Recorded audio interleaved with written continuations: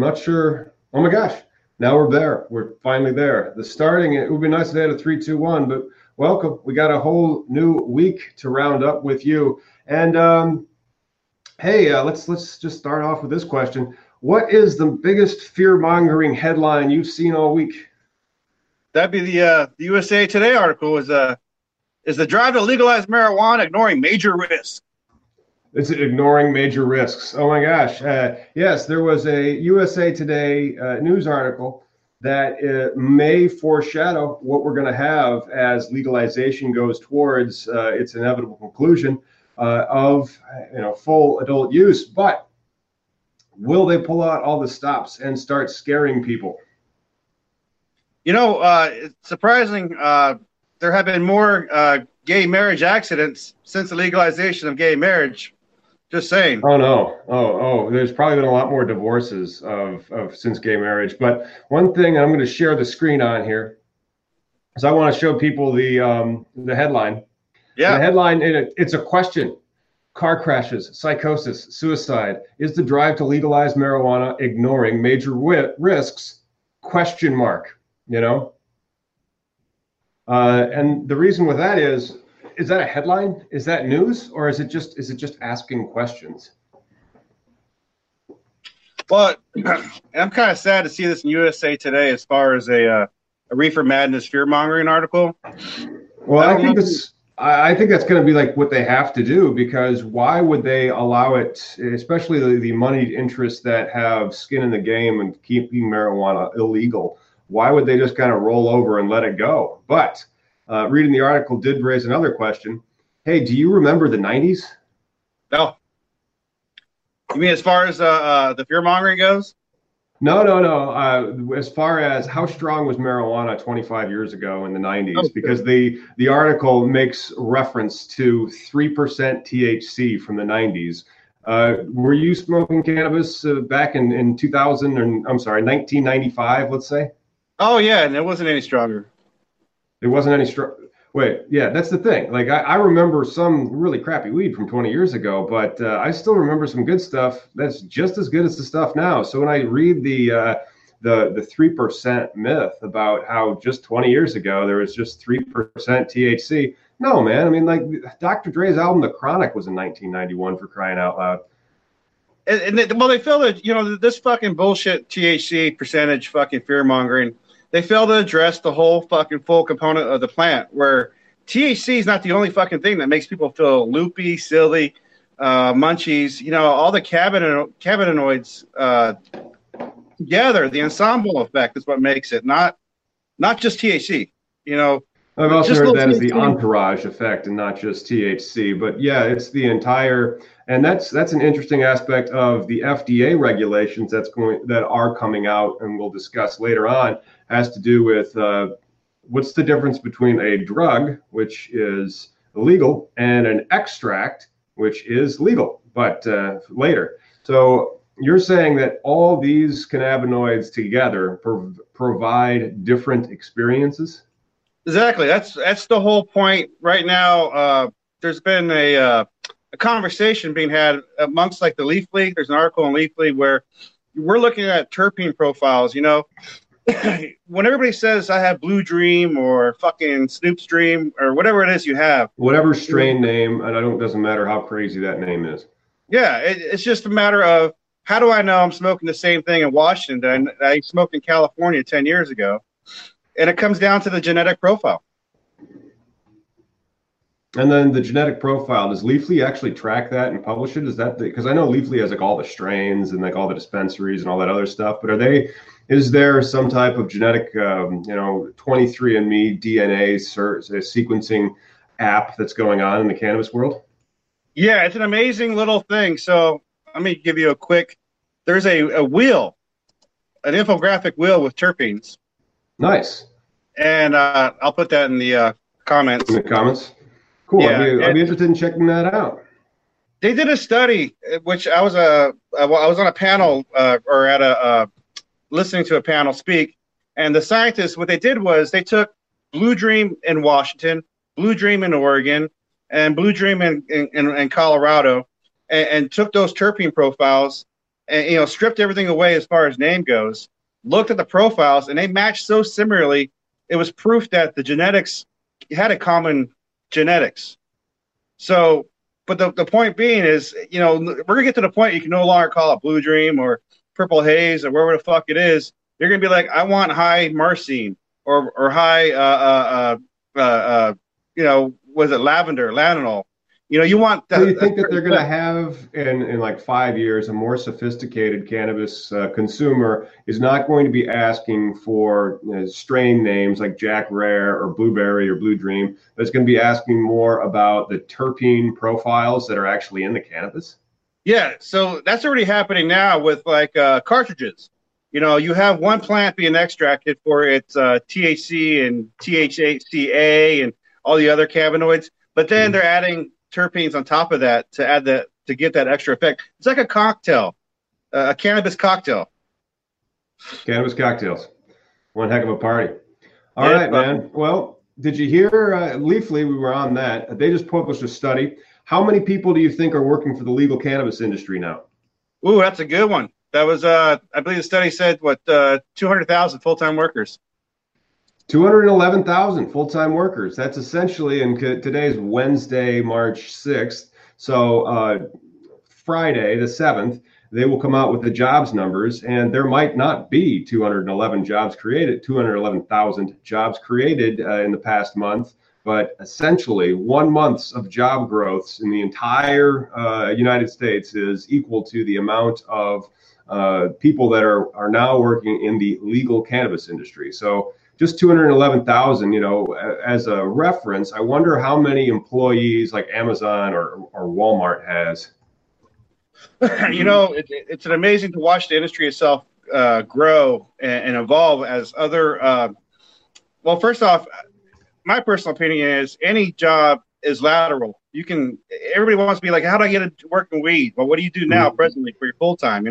You work in retail, you can work in retail as a bud tender. You work in, say, high profile sales, you could work for a bigger company as the salesman. There's and yourself, a cannabis fucking lawyer. I mean, there's different lateral positions that people can take. Yeah, that's well, I got two things. First, I did look up, it's 1.4 million, and so many people work for Walmart. So I guess the legal cannabis industry is currently like 1/7 of Walmart. But another one is in Illinois here, I got my leading lawyers. And it's just one of these things. I'm a leading lawyer, and you get recommended by your peers. Some people get in, some people don't, and they have all these different laws that you can practice. One of them is bank law. So like I one of them for banking law and also for like commercial transactions and those types of things. But they've added a new one, cannabis law. So even in leading lawyers, the cannabis lawyer thing is becoming an actual practice area, which is really, really exciting. Now, I don't think that there's a Walmart lawyer, but there's an employment lawyer. I mean, there's just so many various areas that the legal cannabis industry is going to open up opportunities for you. But, eventually, I guess it's just going to be like you're a business lawyer, more or less. Right. I just posted a Detroit News article, but this has been going on, though, in a couple of other presses, about how colleges have been adding cannabis to the curriculum. I've read that. That was another one of those Leafly things that you're going to be able to major in cannabis now. So sure, if there's only 200,000 jobs right now, how many jobs are going to be in 10 years? Is this going to grow another 10 times? Will there be 2 million people that are working in the cannabis field? That would be, there's more lawyers. There's only like about 1 million lawyers or 1.2. So yeah, there are more people in cannabis than there would be that are lawyers, that are working for Walmart, that are doing anything. It's becoming a legitimate, huge industry. And one of the things that I get to talk on tomorrow, and I have to do a presentation on it that I've been working on over here. I guess I can show you that as that with the old screen sharing thing. Hemp, the newest agricultural commodity. So, it's the agricultural commodity aspect of hemp. Now that's going to open up other jobs that don't exist. One of the things is, unlike all the other agricultural commodities, corn, soybeans, if your crop goes bad, you can have federal crop insurance. They don't have that yet for hemp. What about this? There's also no futures contracts for hemp. What happens? Is there going to be a whole new options pit for the hemp industry? But for right now, I mean, there's still so much regulation that haven't been written, and so that's going to be a lot of the presentation. And I might actually put that on here live tomorrow at about 9 in the morning Central Time. Yeah. Well, I think with hemp though too, it's such a new industry that it's not going to have overstock. It's more going to be understocked right now. That's one of the things we're worried about, capacity, because they don't know where they can process it. And a lot of the laws are written in the way that, so you're growing a high CBD concentrated hemp for creating the full spectrum. And then if we're going to go over the FDA regulations, that's one of the reasons why all the hemp extracts, they don't just say CBD, because that would be isolating the pure actual drug, which would be illegal, because then you're not taking the extract of that, which contains a high percentage of CBD. After you've concentrated it, you're actually just isolating it and taking the drug, and that's a no-no. And so you'll see on these CBD tinctures and other things that are in the market, it'll say like full spectrum hemp extract or full spectrum CBD extract, and that has to get back to the federal regulations, which still they won't be finalized for a while. And that's kind of sad, where the federal regulation is actually hurting our American industry, because we have import from Canada and South Africa of hemp type products that's being infused already and sold. We have a huge China terpene / CBD fucking supplier issue. We don't know where your CBD is coming from. That's true.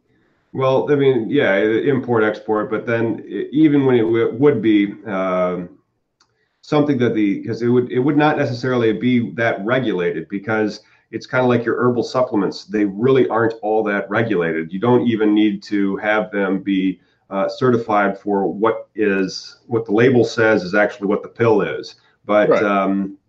I need to bone up more on the actual FDA regulations when it comes to the CBD extracts as well. That's kind of the part of the presentation that I'm at now, because there's different little regulations that they have. Like if something's grass, or if something came after some act from 1994 called like DSHEA, and then if it was in the food supply before 1994, and of course with what was it? Hashish has been in the quote unquote food supply, and a food supply, like hashish is not food. Well, neither are all those herbal supplements, but they just kind of qualify as food under these particular regulations. However, speaking of the FDA, it seems like Dr. Scott Gottlieb will be out of the FDA after next month. So, he needs to spend more time with his family. Wish we could all be so lucky. Shit. So do you think that's going to affect the process coming up, or hinder it, or worse or better? I don't know what it's going to be a lot, in the sense that there's public comment periods and all these things that happen when you do have a change in regulation. So the Farm Bill was passed and signed in December, and so I don't know if they've even released any of the regulations for the public comment from the department, probably USDA. Or the U.S. Food and Drug Administration, so that'd be the USDA. I think so. FDA. The FDA is different than the USDA, the U.S. Department of Agriculture. I know in Illinois they're putting hemp and stuff into the actual Department of Agriculture in that state, but the regulations are annoying, and they take time to write those rules to actually carry out the laws that are already passed, and then those rules get a comment period, and then eventually the rules go into effect, and they'll start taking applications and doing the things that they're supposed to do. But didn't you tell me about something going on in Washington State that was kind of exciting? Yeah, so we're really stoked, because home grow is not dead for us quite yet. We were under the impression that home grow was going to be a stale bill as of last week. But recently, a senator, Wyden, I believe his name was, added it to a bill for labeling, for cannabis labeling. Mm-hmm. So, as much as I hate fucking politics and people adding things to things that don't have the name of the fucking product, I really don't care. The writer, rider. I'll take it. So today it's being heard, and so hopefully it goes further. Well, that's great, man. Yeah, and then there is supposed to be a CBD policy hearing in April coming up. So the FDA, again, it gets back into that public discourse that they have in legislation. And so now that it's been passed and it's a lawful agricultural commodity, it's just that there's no futures contract and there's no insurance, crop insurance for it yet. Now they're going to start, talking to the public to get the comments to see how they want the actual rules to be written. And that was one of the things that I got done with a client yesterday, and I learned that hemp versus cannabis that has THC, and the only difference is 0.3% or more THC, and then you're talking about marijuana, or if it's 0.3% or less, you're talking about hemp, both are cannabis. And that is that if you are growing and you're making, let's say you're growing a strain, Argyle, for example, it's about a 1-to-1 strain, so you're getting THC and CBD. So then that gets processed for medical purposes for the extract, the CO2 extraction process with all the stuff that you need for it and the facility. Okay, and then a shipment of hemp comes in, and it's just straight CBD product. Let's say it's an 18% CBD flower. Great, 0.3% or less THC qualifies as hemp. And you're like, all right, let me get at this extraction equipment that you have so that I can then make my full spectrum hemp extract that I can then sell alongside the cannabis extract. No, different regulations. You have to get your own processing and your own production facility. So that's going to cause some issues. Yeah, no, that's crazy. What is the test requirement? So I know that's another contention right now is, obviously we all know hemp, it's like the first cousin to marijuana, just the CBD. Mm-hmm. But the thing is, like, there are going to be variations sometimes in a crop where that plant will, I want to say mutate, but it'll evolve with it's Jeff Goldblum from Jurassic Park. Life finds a way. Right. So right. Is there, do you guys have testing then for that 0.3%? Is that what they're doing to maintain it on the market? Again, that gets back into the regulations, and the regulations that they're drafting to take into effect that law will have to have some type of oversight and testing quality to make sure that you don't go over that line in the sand they've drawn about the 0.3%. And if you do, then you have some real problems. I mean, you have to destroy your entire crop because it's technically a Schedule I substance. It's not hemp. It's then technically cannabis or marijuana. And so you would have to destroy the whole thing. Maybe the farmer gets arrested because think about it, like the Controlled Substances Act has, mandatory punishments that come with certain infractions. One of those, I think, is growing over a certain amount of plants. I'm not sure how many, if it's 1,000 or if it's 100 or if it's 10,000. But if you had acres of hemp that you're growing and then the test comes back and it's not 0.3%, let's say it's 0.5%, just that 0.2%, then you'd have to destroy the entire field, which would be a huge waste of money. And it can expose you to criminal liability, and there's no crop insurance for you to get paid back from. Wow. Yeah. That's a lot fucked up. that is a lot fucked up, man. That is a lot fucked up. And that's like one of the things that the regulations are going to have to address. And here we are, it's freezing outside, but it is March 6th. So like in another 2 months, people are going to be wanting to plant. But because the public comment period for hemp just ended in Illinois, the initial public comment period about 3 weeks ago in the middle of February. Now there's going to be more rules that they'll have, the final rules. And after the final rules are published, then you'll still have some time before the state starts taking applications. And for the talk tomorrow, I looked at how long it took for the medical cannabis pilot program. And I'm just kind of using them as functional equivalents just to get, because it's just a yardstick. It's a ruler to see like, okay, well, judging from how long it took for that law, it'll probably take similar time for this law. And for medical cannabis cards, from like the time that the rules came out and were published initially to the time that the state started taking applications was over 5 months. So the rules came out for hemp basically on January 1st. Here we are, 2 months thereafter. So it could be another 3 months. It could be June 6th before Illinois starts taking hemp applications. Maybe faster, but maybe not. Yeah. Huh. So, are you familiar with Adweek? Adweek. No, I'm not. So it's just a marketing magazine, whatever. But they have an interesting article this month: marketing cannabis within the confines of recreational and medical. As far as like branding, when you have a medical market, of course you're going to label your brand medical. But now as we go into this recreational scene, I mean, it's still medical for a lot of people, but at the same token, it's a Friday night. Token. Yeah, yeah.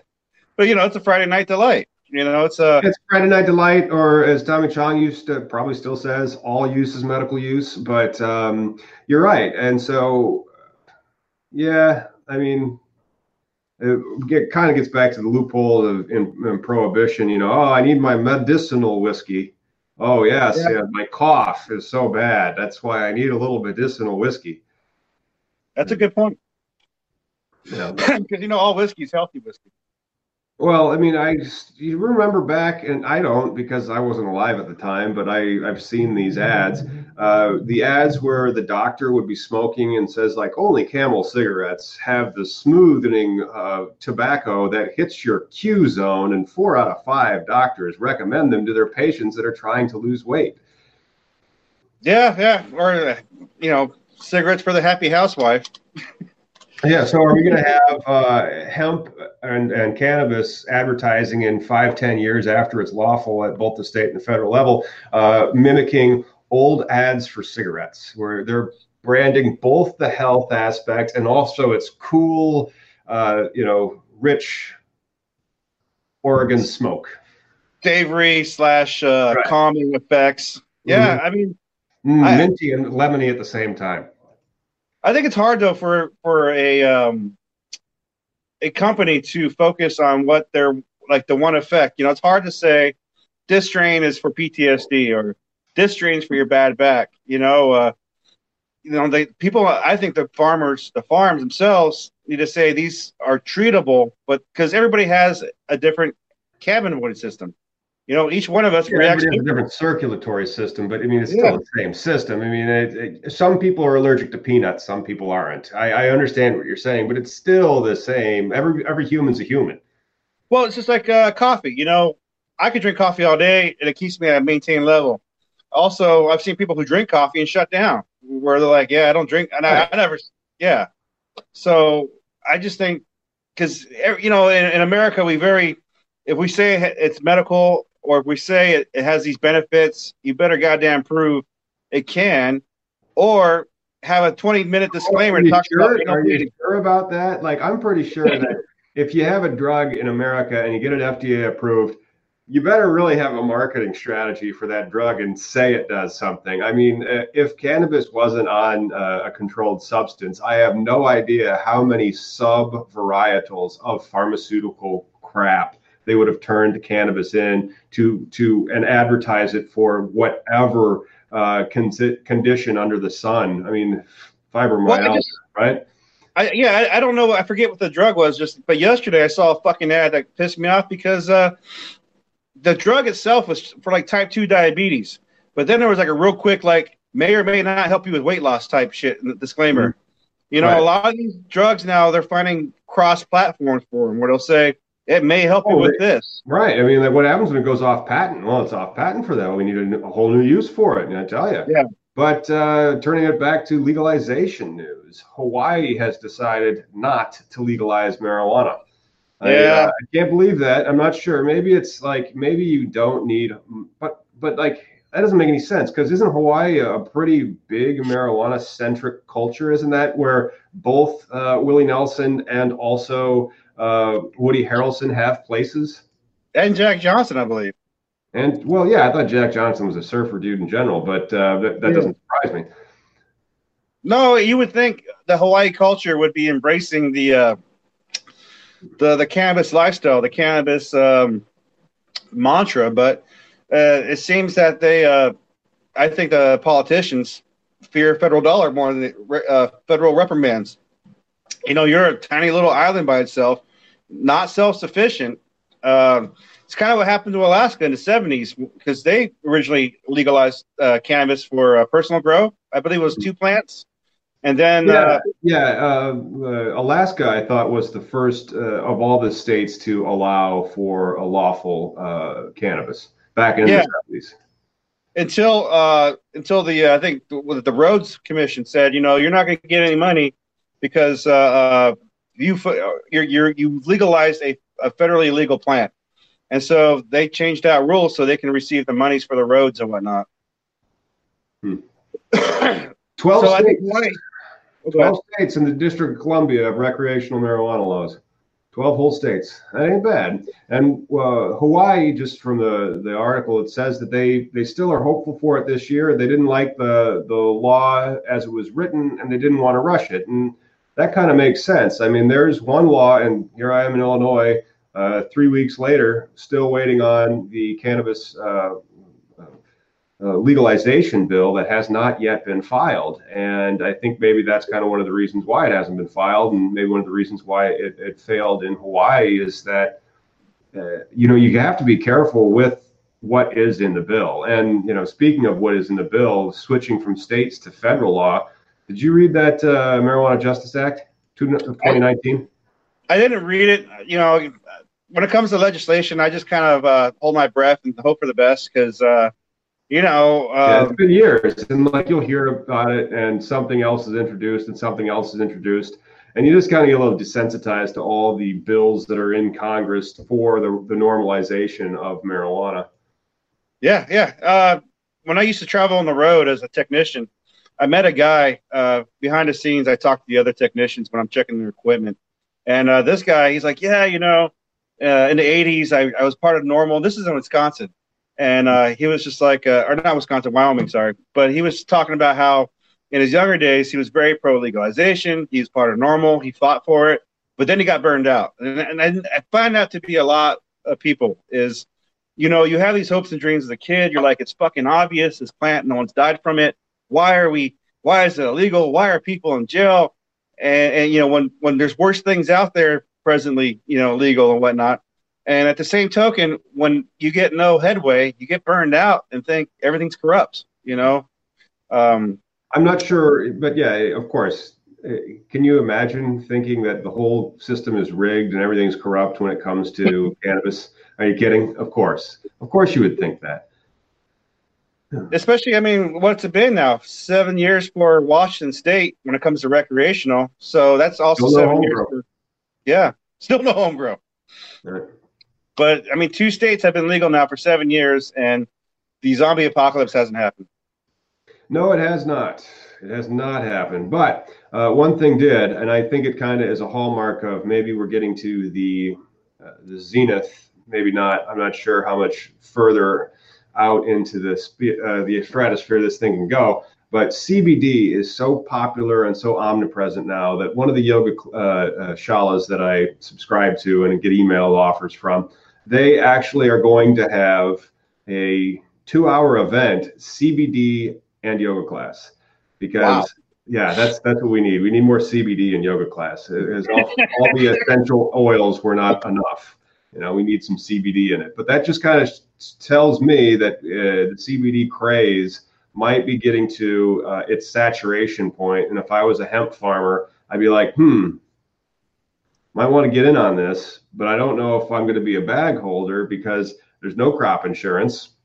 You can't even get an application into the state in Illinois, and there's no futures contracts. So what happens if everybody grows it? And right now they're quoting me this $28 a pound for high quality 18% CBD flower. But by next crop year, because so much supply has come online and people are now starting to get tired of the CBD craze, it's not as hot as it once was.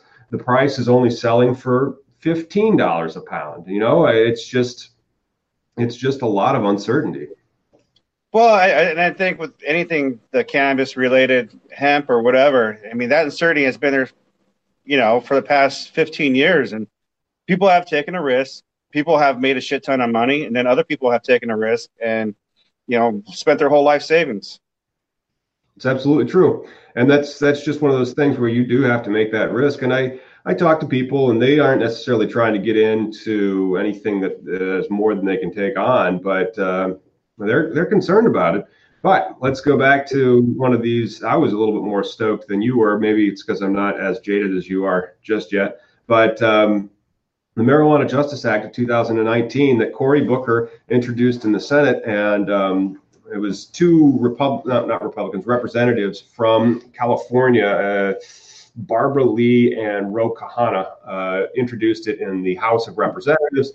So I thought it was really, really interesting because last week we were talking about HR 420, and one of the things that I said that I didn't like about it was it didn't look like it had a lot of criminal justice reform. The next day, they introduced this Marijuana Justice Act thing that addresses a lot of criminal justice reform, especially when it comes to auto expungement of criminals. Can you believe that?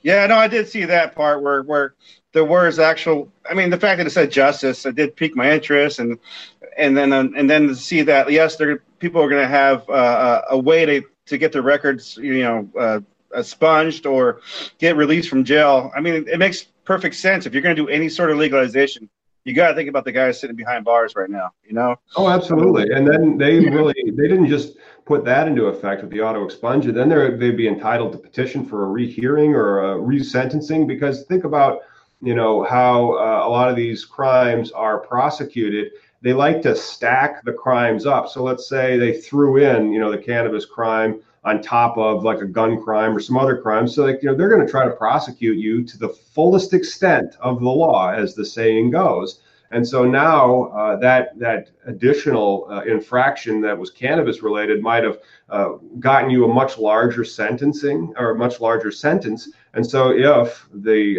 Marijuana Justice Act passes and is signed into law, and everybody's auto expunged, which is amazing, then they would have to petition for a resentencing, because some people might be getting out, and they went into a huge community reinvestment fund that is going to help pay for all the expenses associated with this large en masse auto expungement. That's a question that I haven't researched, but I'm assuming that there is an answer, because prisons, or especially federal ones, they have to publish data, because it's a government agency, and we'd have the First Amendment right to understand what's going on in there. How many cannabis violators are currently sitting in federal prison? How many people are currently being held for cannabis crimes? That's in federally, because this is we're not talking about the states, we're only talking about federally. How many federal cannabis prisoners are there?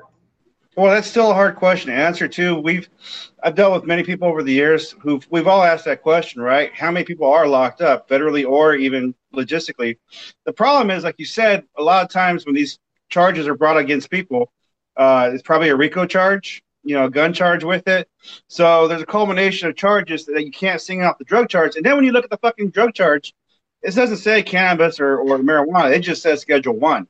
So right. Again, now you just which is really cool. And I know I'm going to cut you off. That gets back to the other half of the Marijuana Justice Act was the descheduling of cannabis, which was the same as the HR 420 that we discussed last week. And so that's still like the absolutely right way to go. As you were just saying, you really can't tell if it was cannabis. It just says a Schedule 1 substance. Yeah, which I didn't think about that. If they deschedule it, that would definitely, by default, kind of reinvigorate the case, wouldn't it? Well, yeah, I mean, I guess, because now you were found guilty of possession of a Schedule 1 substance. Cannabis has been descheduled. It's no longer a Schedule 1 substance. Therefore, you were not found guilty of a crime. Of course, that's in the past. In 1974, it was a Schedule 1 substance. Now, I still support the idea of the auto expungement, simply because it helps with the criminal justice reform. And the Marijuana Justice Act goes even further and provides funding for additional justice reforms, or criminal justice reforms, when it comes to the racial disparity of the marijuana crimes and how they are more painful to those who can least afford an attorney. And so it's it's minorities. So it's the poor and the minorities, the ones that are more likely to be penalized by the law. And they've built in state funding for the Community Reinvestment Fund for helping those people be. You really can't say fixed. I guess it'd be like some type of restitution, so that the problems in the laws are addressed.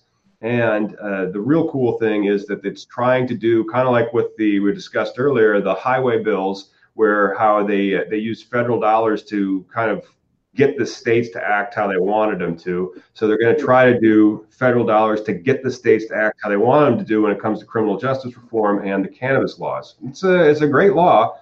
I don't know if it's going to become a law or if it's just going to die as a bill. What's the process on that? How long does that take to, whether it falls dead into the water or, what is that process like? All right. So it's introduced and then it'll go to committee, and then it may never come out of committee because who knows? And then sometimes it'll go into committee. There might be some changes. So then there might be differences between the one that's in the House and the one that's in the Senate. Eventually, they might try to get it passed, an up or down vote on that law, or they might try to do those things with the riders where they stick it in on the budget, because you don't have to vote for any bill, but you do have to vote for the budget if you want to keep the government open. So that's one of the reasons why those budgets would kind of balloon into what they would call omnibus, large, huge bills, and they might try to tack it onto that. And so then that could be one way that it's passed. It depends. I mean, I don't think they want it to pass. I don't think that, and this is me being skeptical, I don't think the Democrats want it to pass this year because Cory Booker's running for president and he wants to say, I introduced the Marijuana Justice Act and we need to have a vote on that, and it's being blocked in committee by the Republicans in Congress. Sure. Being just another fucking marching point or whatever. That's right. It's a campaign. You're trying to say, I'm doing this. They're standing in my way. This is the thing we're supposed to do. Everybody vote for me. And that's going to be their game. But it seems that all, not one or two, but all of the Democrats that are running for president have put, and please, if I'm wrong on this, correct me in the comments, all of the Democrats that are running for president have put cannabis legalization on their agenda, and they support it. No, they do. That's one of the articles in Forbes recently about all the candidates for the Democrats supporting legalization of some sorts of another. But I think it's almost like a dead horse, it seems like sometimes with these guys. Yeah. All right. Now I'm looking for one thing that came from a reader. Like this is going out and somebody's reading it. Right. It came from a viewer, and it's about Nebraska. And somebody dropped in the comments something about Nebraska that we could talk about real briefly. Somebody else dropped something in the comments about Texas, which was so sad and long. And I'm like, man, what is going on in Texas? That would be like a whole nother one of these things where I would have to dig into it and read the laws or lack thereof in Texas. But I wanted to talk real briefly about Nebraska LB 110. Have you heard of Nebraska legislature over there, Miggy? No, what's going on with them? Let me ask you this. How many branches of government are in Washington State legislature? I mean, as far as branches of government, Congress and Senate, you mean? Yeah. Do they have two? Do they have a Congress and a Senate? Or in Illinois, they call it like the state legislature and then also the state Senate. Yeah. But they got two? All right. Yeah. Nebraska turns out to be like the Lance Armstrong of state legislatures. And by that, I mean, it just has one nut. It's called the Nebraska Unicameral Legislature. So let me just go ahead, because I had never seen the word unicameral until I looked this up. So yeah, look at one. They got one thing, it looks like. And anyway, it's LB, Adopt Medical Cannabis Act. So it's been filed, and back to bill detail. Can we actually read the bill? That's kind of annoying that you can't even read the bill. Wishart, yeah. Status pending. Bill detail. Just introduce. Oh, right there. Here, I'll copy and paste it in a.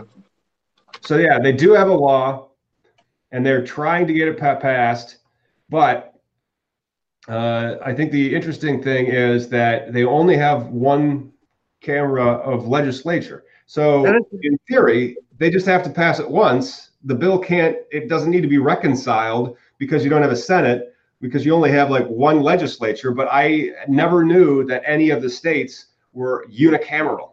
And I haven't read the actual law itself.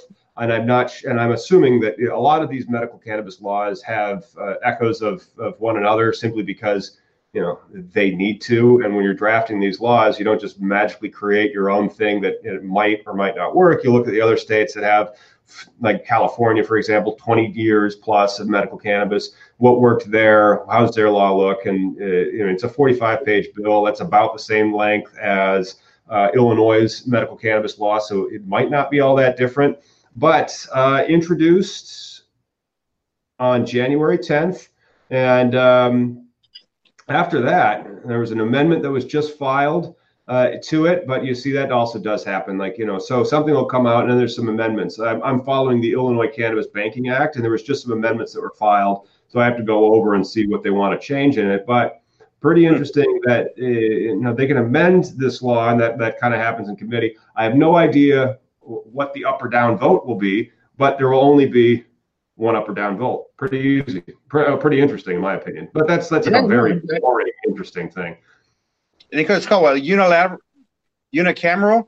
Unicameral, because we're bicameral, Senate, Congress, but I guess Nebraska, they don't need two. They just need one. Just one guy. Yeah.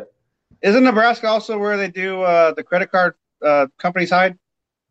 A lot of I thought it was Nebraska, but I'm not sure what a lot of the credit card companies hide. I know that a lot of people love Omaha, and Warren Buffett lives there. And then the other state you were talking about? Oh, Texas. Yeah, Texas. Yeah, that's something. That somebody left a fairly long comment on one of my videos, and just maybe go, what? And I need to look and see what's going on in Texas, because it seems like they're in the Stone Age, and back before, it's basically still 1938 in Texas when it comes to marijuana. And they aren't even respecting CBD extract. Well, I guess it would be full spectrum hemp extract that is high in CBD concentration, which would be the lawful one under the FDA, because it was in the food supply before DSHEA. Yeah, it kind of rhymes. Let me just update my presentation notes on that. That's one of the things. It's 2:40 here. I told her, she asked me to have the presentation done by 3. Yeah, I got a life, man. I gotta work. So I'll get this to her by 3 p.m. Colorado time. There you go. Yeah. I can tell you about the Texas bill is because I'm friends with Colton Morris. He is the El Paso, Texas head of NORML and founder over there. And so right now it's HB 63 they have going on down there. They've just gained more 17 joint co-authors. That's 4 that were added yesterday. What else can I tell you about it? They had a hearing on it 2 days ago. I know that much. There was a very huge support for it. I know it's a medical bill. His actually his wife was sick when he found El Paso NORML, and then Beto O'Rourke, he joined his cause and has been helping him try and get this bill across. Nice. So there's something that's moving. It's just not moving very fast, and it sounds like the current state of the law is really, really draconian and scary. Pretty much. It's Texas. It's Texas. It is Texas. Well, man, it's going to be another big and exciting week. Still waiting on seeing the text of the Illinois law, and waiting on seeing when the Illinois Department of Agriculture will start taking hemp applications. So I'm quite stoked on that, and not sure what other news will happen between now and a week from now. But if it's 2 p.m. on a Wednesday, 2 p.m. Central Time, noon Pacific Standard Time, where do you think you're going to find yourself? I think I'll be on this little phone right here, stuck talking to you. About the cannabis legalization news from last week. There you go.